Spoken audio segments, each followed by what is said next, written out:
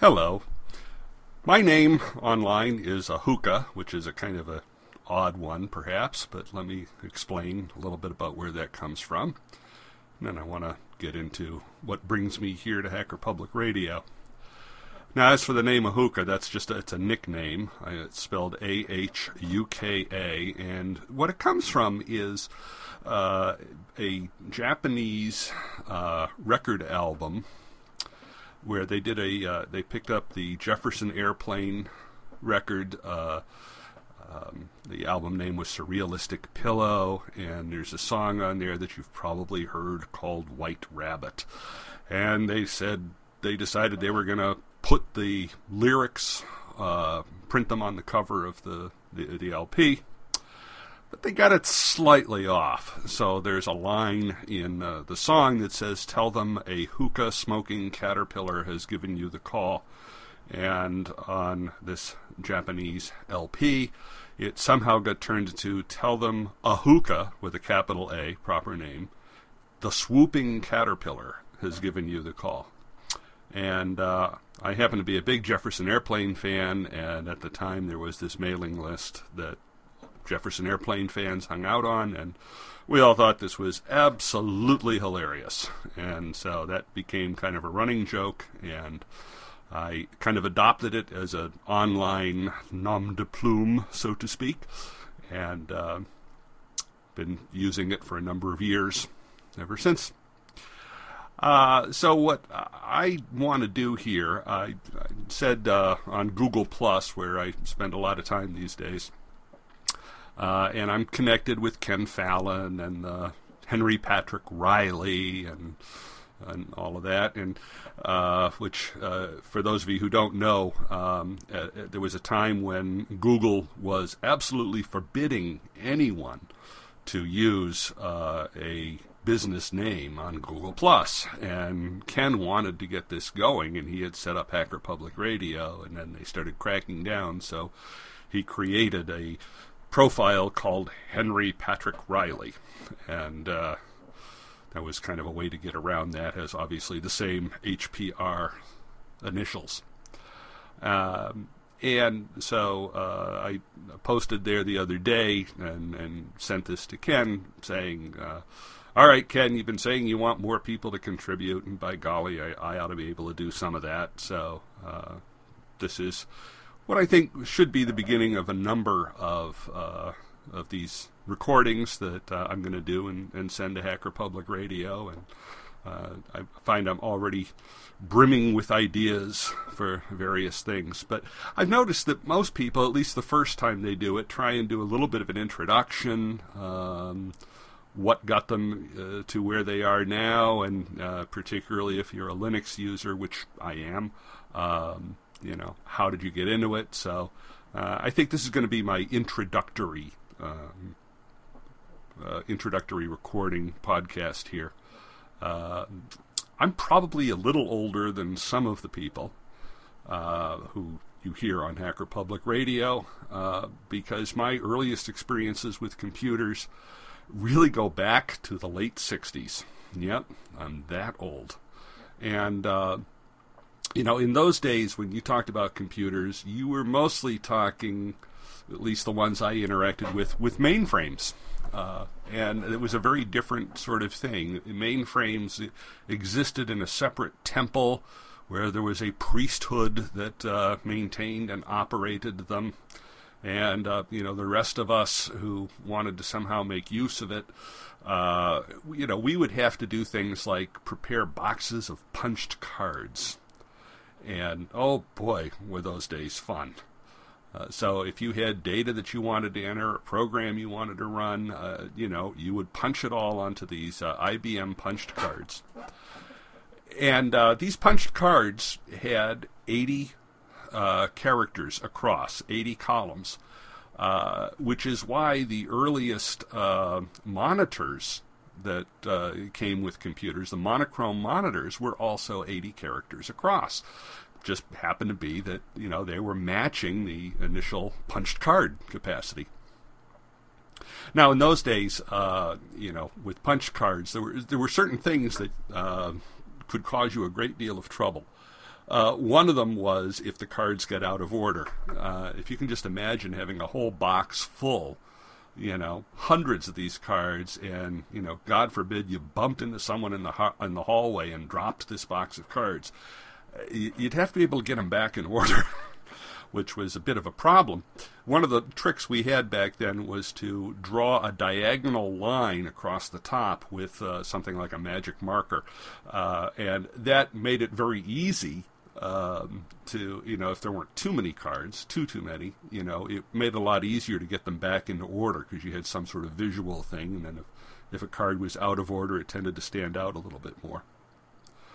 So those were my my earliest experiences with computers. And later on, when I was in college, I went to work first. I didn't go to college till I was in my late 20s. And the college I went to, we had computer accounts that linked to a mainframe, but using a teletype terminal. Well, if you take a look at the terminal that you have in a Linux machine now, which it just opens up as a window. Why do they call it a terminal? Well, it used to actually be a terminal. So when you see the TTY for teletype, what they were talking about was something that had a keyboard and a roll of paper, and you could type in stuff, and it would go to the computer, which was located somewhere else, and whatever the computer spit back at you would come back and be printed on those rolls of paper. So I remember being in college and wrote my first program using Dartmouth Basic. That even preceded so-called Visual Basic, which is something Microsoft came up with years later. But this was the original Basic, and every line had a number. So line 10, line 20, line 30, and so on. And so it ran things in that order. That wasn't a bad way to learn something about computers. I got some very basic good grounding there in college, writing programs in BASIC that really helped me to understand how computers work. Now, none of those would be what you would call personal computers. So when did I first get a personal computer? Actually, the first one I ever got was called a Sinclair Z80, although my memory is it had a different brand. Maybe it was the Timex version of this. But the Sinclair Z80, which I think probably paid about $100 for back in 1980, came with 1 kilobyte of RAM. That's right, 1 kilobyte. So we're not talking megabytes or gigabytes or any of the things you're used to now. 1 kilobyte of RAM. And that was the standard. But I remember looking at this and thinking, okay, 1 kilobyte is enough, but, over the years, we're probably going to need more. So they offered a 16 kilobyte expansion pack, and being a really forward-thinking kind of person, I said, that is for me. I must get the 16 kilobyte. So I ordered that, and, that came... the basic unit was just a keyboard with some processing stuff built into it, and you bolted this RAM expansion pack onto the back. For a monitor, you would use a television. So I had this old black and white TV. They were more common back then, and that was really all you needed because it was a monochrome. Anyway, with 1 kilobyte of RAM, you were not going to be doing color processing. Trust me on that one. Then if you created a program or something like that, you used a cassette tape drive. And so you would record stuff onto the cassette tape drive and bring that back. So you had to supply your own tape drive, your own monitor. Well, any cassette player would work. And say any old television would work. So I had that. And then in 81, I went into graduate school. And at that point, I'm back to mainframes, teletype terminals, and, dropping off jobs to be run. And you had to pay for your time. That was another interesting little thing. So if you were in college, university, what have you, they might give you an account, and the account would give you an allocation of a certain number of dollars. And that's what you had available. God forbid you ran out. So one of the things that we had to do was we had to economize as much as possible. So one of the tricks that us old-timers remember was, taking our box of punch cards down to the computing center at around 3 a.m. because at 3 a.m. the computing time was so cheap you could really stretch your allocation a lot further. So you would take it down and you give them your punch cards or whatever and tell them to run it. And then you would come back the next day, and with any luck, you'd pick up a printout that had all of the results you needed. Well, what happened if you had made a mistake, if you needed to change something? Well, you had to change the punch cards and come back the next day and drop them off. Again, come down at 3 a.m. to make it as cheap as possible, and then, pick it up. So it was several days later before you got anything. But, that was what we had, and, it was not bad, because I actually remember in the early 1970s doing by hand linear regressions, doing the matrix mathematics, and so what that basically meant was you'd have columns of numbers, and you'd take this column and you'd square every number that was in the column, and then you'd take column A minus column B, you'd do a subtraction, then you'd square that result, and stuff like that. And it was just pages and pages and pages of calculations. Well, at the time where I got to working on my dissertation, I talked to a faculty member about that, and he said, "Well, I'll be the advisor for your doctoral dissertation on one condition: you must purchase a personal computer." And his reasoning was that if you got a word processor, you could actually get it done. And I think the way he put it was, "I'll be dead before you finish unless you buy a personal computer." So, okay. So I think I spent $2,000 to purchase an XT, a PC XT as it was called. And this was an Intel processor, an 8088, 2 floppy drives. No hard drive. It was running DOS. The word processing program was WordPerfect. And so what you had to do was you would have to boot from the floppy. Because you had 2 floppy drives, you would generally have your software in one and your data disk in the other, in case you wanted to save any of your files. And so this used the 5 and 5.25 inch floppy drives, and they held, oh, good Lord, I think it was like 360K, which seems like an incredible amount. And so first you'd boot DOS, and then you'd start up the WordPerfect program, and then, you'd start typing and save your stuff. Well, that got me going. But I right away started to get curious about what's going on with this computer and started digging into it. And, tried various things. There were even, in those monochrome days, there was even online stuff. I know that's hard to imagine. But there were places you could go online and connect to people. Not so much the internet at that point, because we're talking like the mid-'80s, but there were private net, things like CompuServe, the Sierra Network, Prodigy, things like that. So I was trying those things out. And also trying to figure out what's going on with my computer.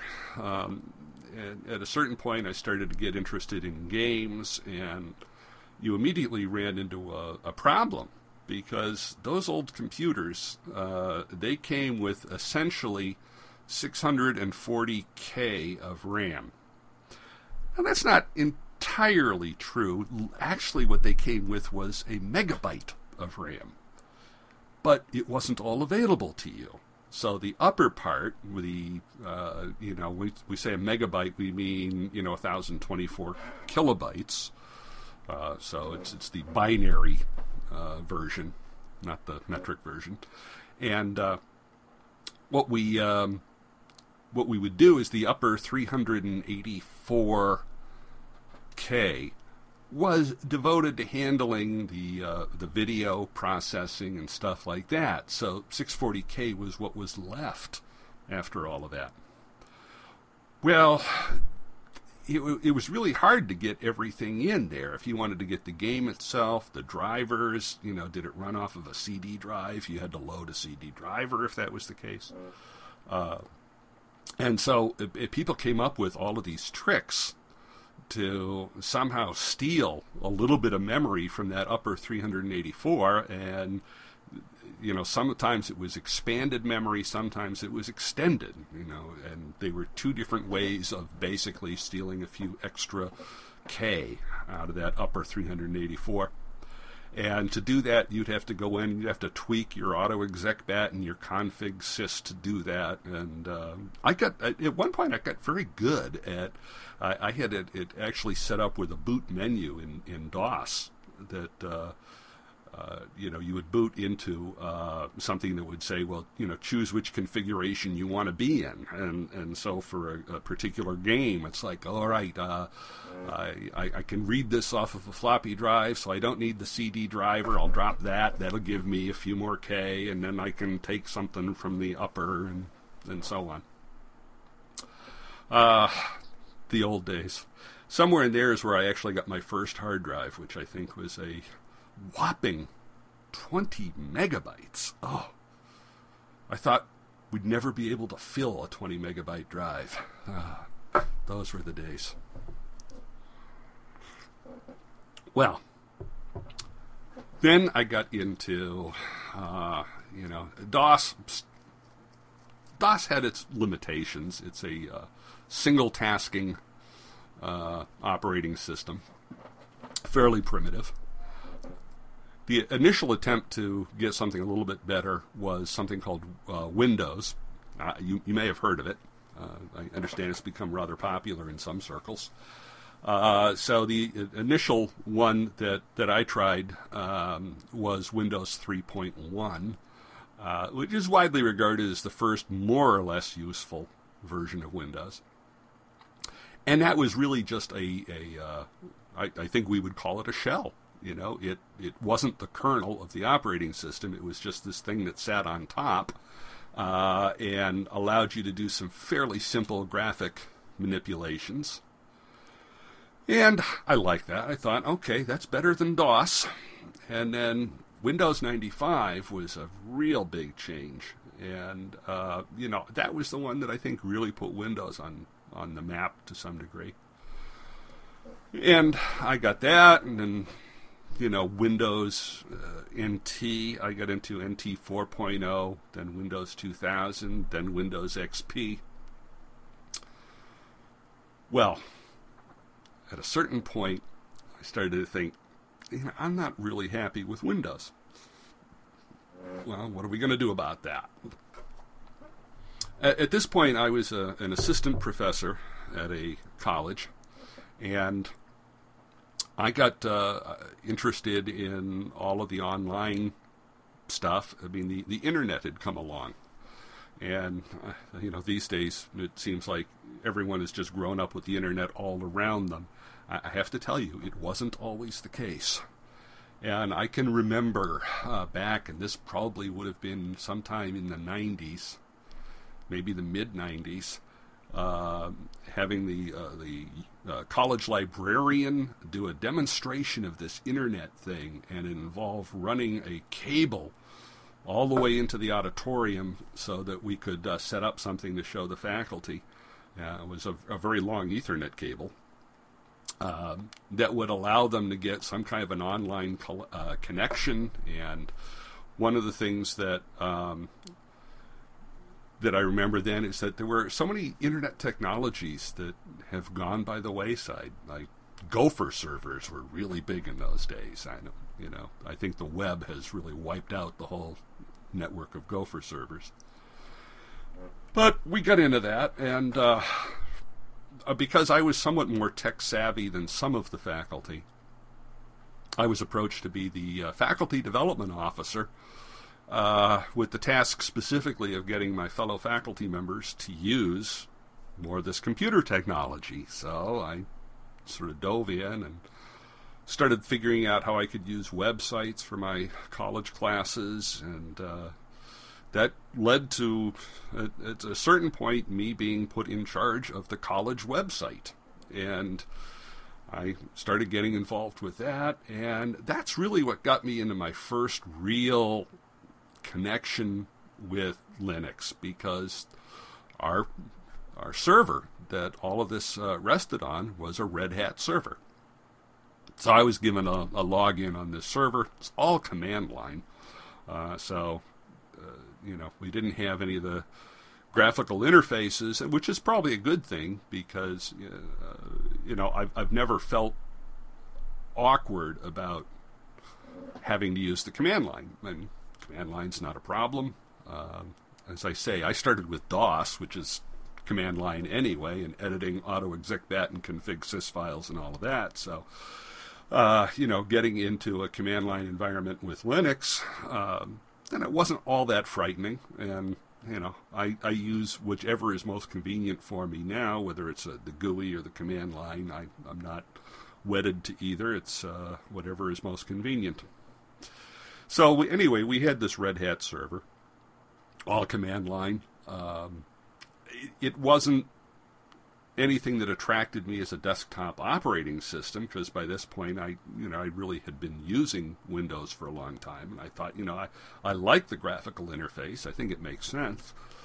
I kind of took a look around and discovered that there was this project just getting off the ground called KDE, and it looked really interesting. It wasn't ready for prime time by any sense of the imagination, but it was something I was going to keep an eye on.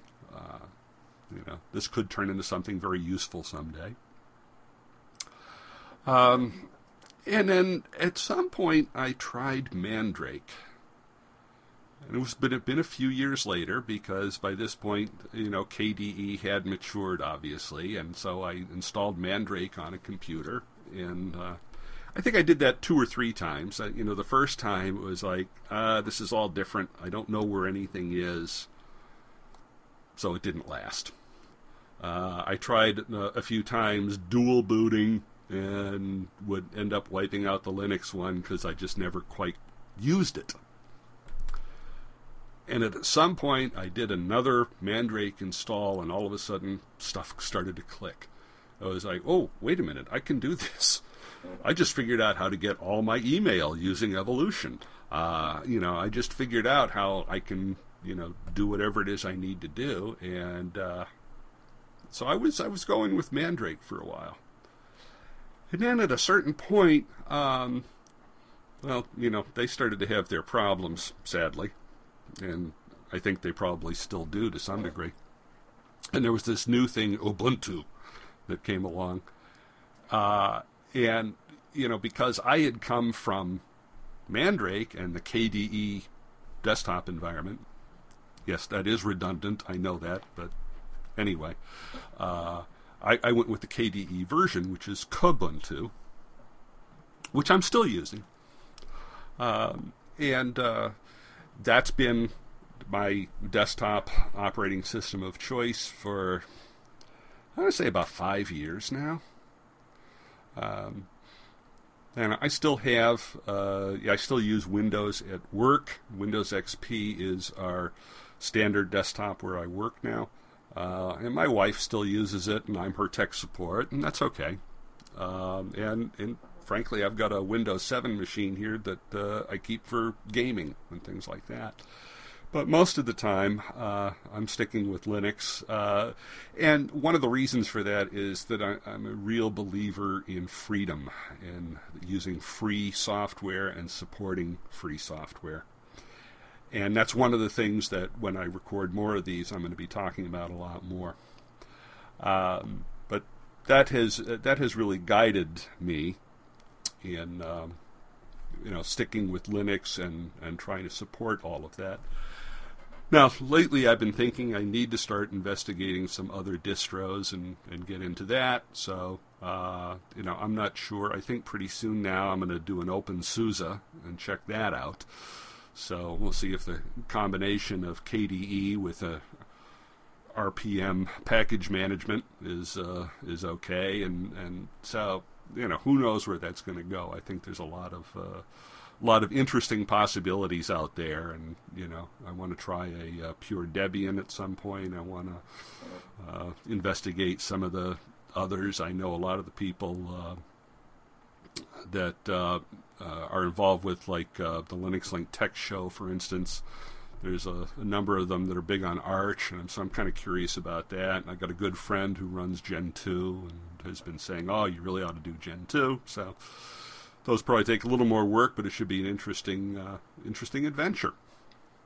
So anyway, that's the story of what got me to this point.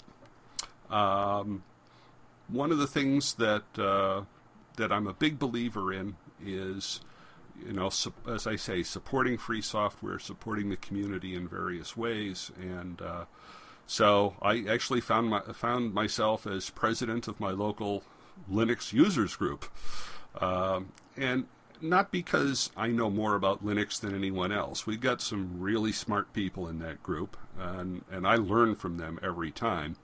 I just kept going to the Linux users group, and I'd learn a little bit more each time. And then at a certain point, it's like, well, we need someone to keep this thing going.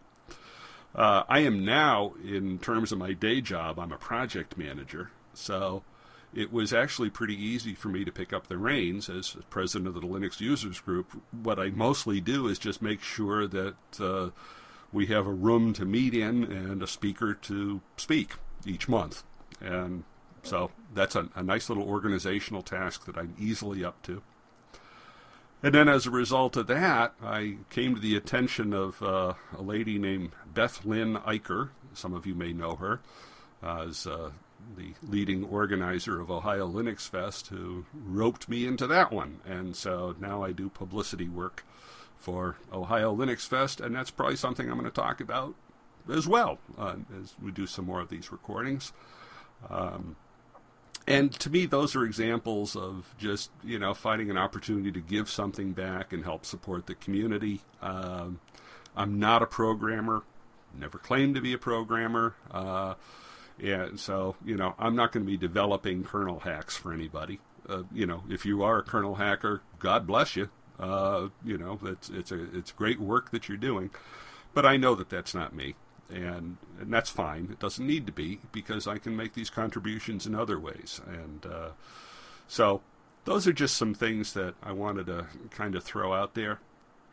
And if you want to check out my website, let me spell it out, because it's a word you probably aren't used to. www.zwilnik.com. Zwilnik. And that name, by the way, comes from a science fiction series of novels. And, when you want a relatively short name that hasn't been taken, you have to look for something unusual, don't you? So that's my domain. And so I post things there. You're welcome to go by at any time, take a look. And so I think I'm going to sign off for now. This is Ahuka, and it's been a pleasure talking to you. Bye.